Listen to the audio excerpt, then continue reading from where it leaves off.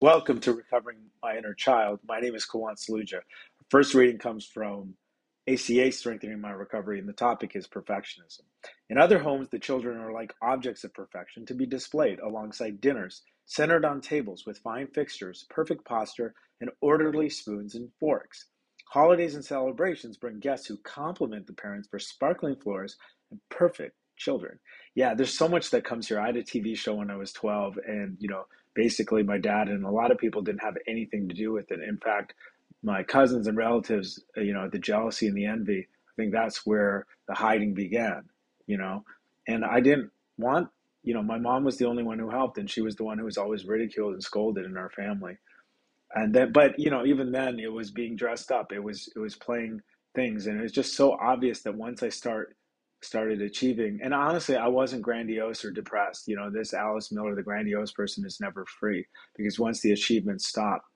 And the other thing was I've noticed in recovery, and and by recovery, I'm not just talking the 12 steps. I mean, if there's not other modalities, and thank God there are. They do cost money, but I'm starting to self-worth. Spending money on yourself, I think, is more of an issue of self-worth than anything.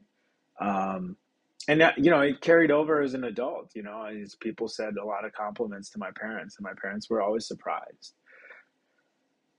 A more subtle and powerful undercurrent in our alcoholic or otherwise dysfunctional families was ever-present control. Although the type of control may not have always seemed clear, whether our houses resembled museums or they were well cluttered, expressions of love may have been flowery and superficial and had strings attached. The essence of these dysfunctional expressions was not authentic, and we knew it. And we knew it. Kids are, it's like a lot of it. They say like go back and what did that little child need to hear, and the little child was like, trust your intuition.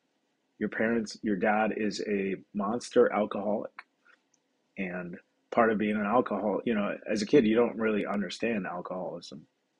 After reading, the actual object of all the cleanliness or sloppiness, the pseudo expression of love, was inauthentic. Deep inside, our true self saw that the real motive was the suppression of possibility of admitting that things were out of control. So we bought in and acted out this subconscious conflict to both avoid being ostracized and to keep our own feelings of being out of control from surfacing. And I think part of that was keeping the world small, underachieving. Back to the reading. Gradually, and then doing things that would, reinforce that. So we bought in and acted out the subconscious conflict to both avoid being ostracized and to keep our own feelings of being out of control from surfacing. Gradually, when the sense of chaos crept into our consciousness as adults and we hit an emotional, spiritual, and physical bottom, we found ACA in this humble state. We were given the gift of recovery as we recollect the memories of our upbringing, admit our terror, and grieve our losses. On this day, I will examine the control in my family and the effect it's had on my adult life. I will practice the ACA program to help process the unexpressed traumatic fear, and they're always like, again, I try to balance this with the 12 steps and outside recovery because everything's about self-centered fear. It's traumatic fear. It comes from trauma and buried memories so that I may be free of control. I mean, it's magical when you step work requires a lot of writing. Anyways, that was our next reading also comes from ACA Strengthening My Recovery, and the topic is seeking affirmation. Most adult children constantly seek affirmation, but do not truly believe compliments and probe when they come. Big Red Book, page 187. Yeah, for sure. It's this bottomless pit of validation that needs more and more and more because we don't believe.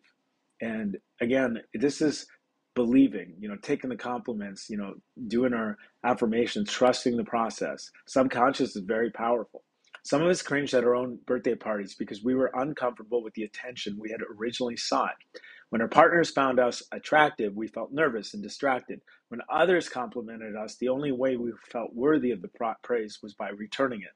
We achieved all our goals only to find that we were not satisfied. Our dream life with our dream job and dream relationship still didn't fix us. Yes, but I didn't even go for any of those. The more successful we were, the more anxious we became. Wow. And for me, I think that's just letting a lot of friends off the hook because a lot of it was taking things the wrong way rather than taking things as a compliment. As we heal in ACA, we learn to accept compliments without needing to return them, right? Thank you. We can let the words hang in the air like sweet perfume. we can enjoy when we do something well, not because someone is watching, not because we expect affirmation from someone else, but because we know we did a good job. More importantly, we can even allow ourselves to fail and still love those wounded parts inside of us, even when others do not. At least we made the effort. Maybe our mistakes will eventually lead to success, but even if they don't, we will be all right. Our relationships with our higher power, highest self, great universe, I'm going to say, and inner children, love ACA, became enough for us. We are enough just as we are for today and every day. On this day, if I do something imperfectly, I will remember that I also do a lot of things right. I have many reasons to be proud of myself. And that concludes today's readings for Recovering My Inner Child. Till next time, this is Kawan Saluja reminding myself to pause because that's where my higher power is.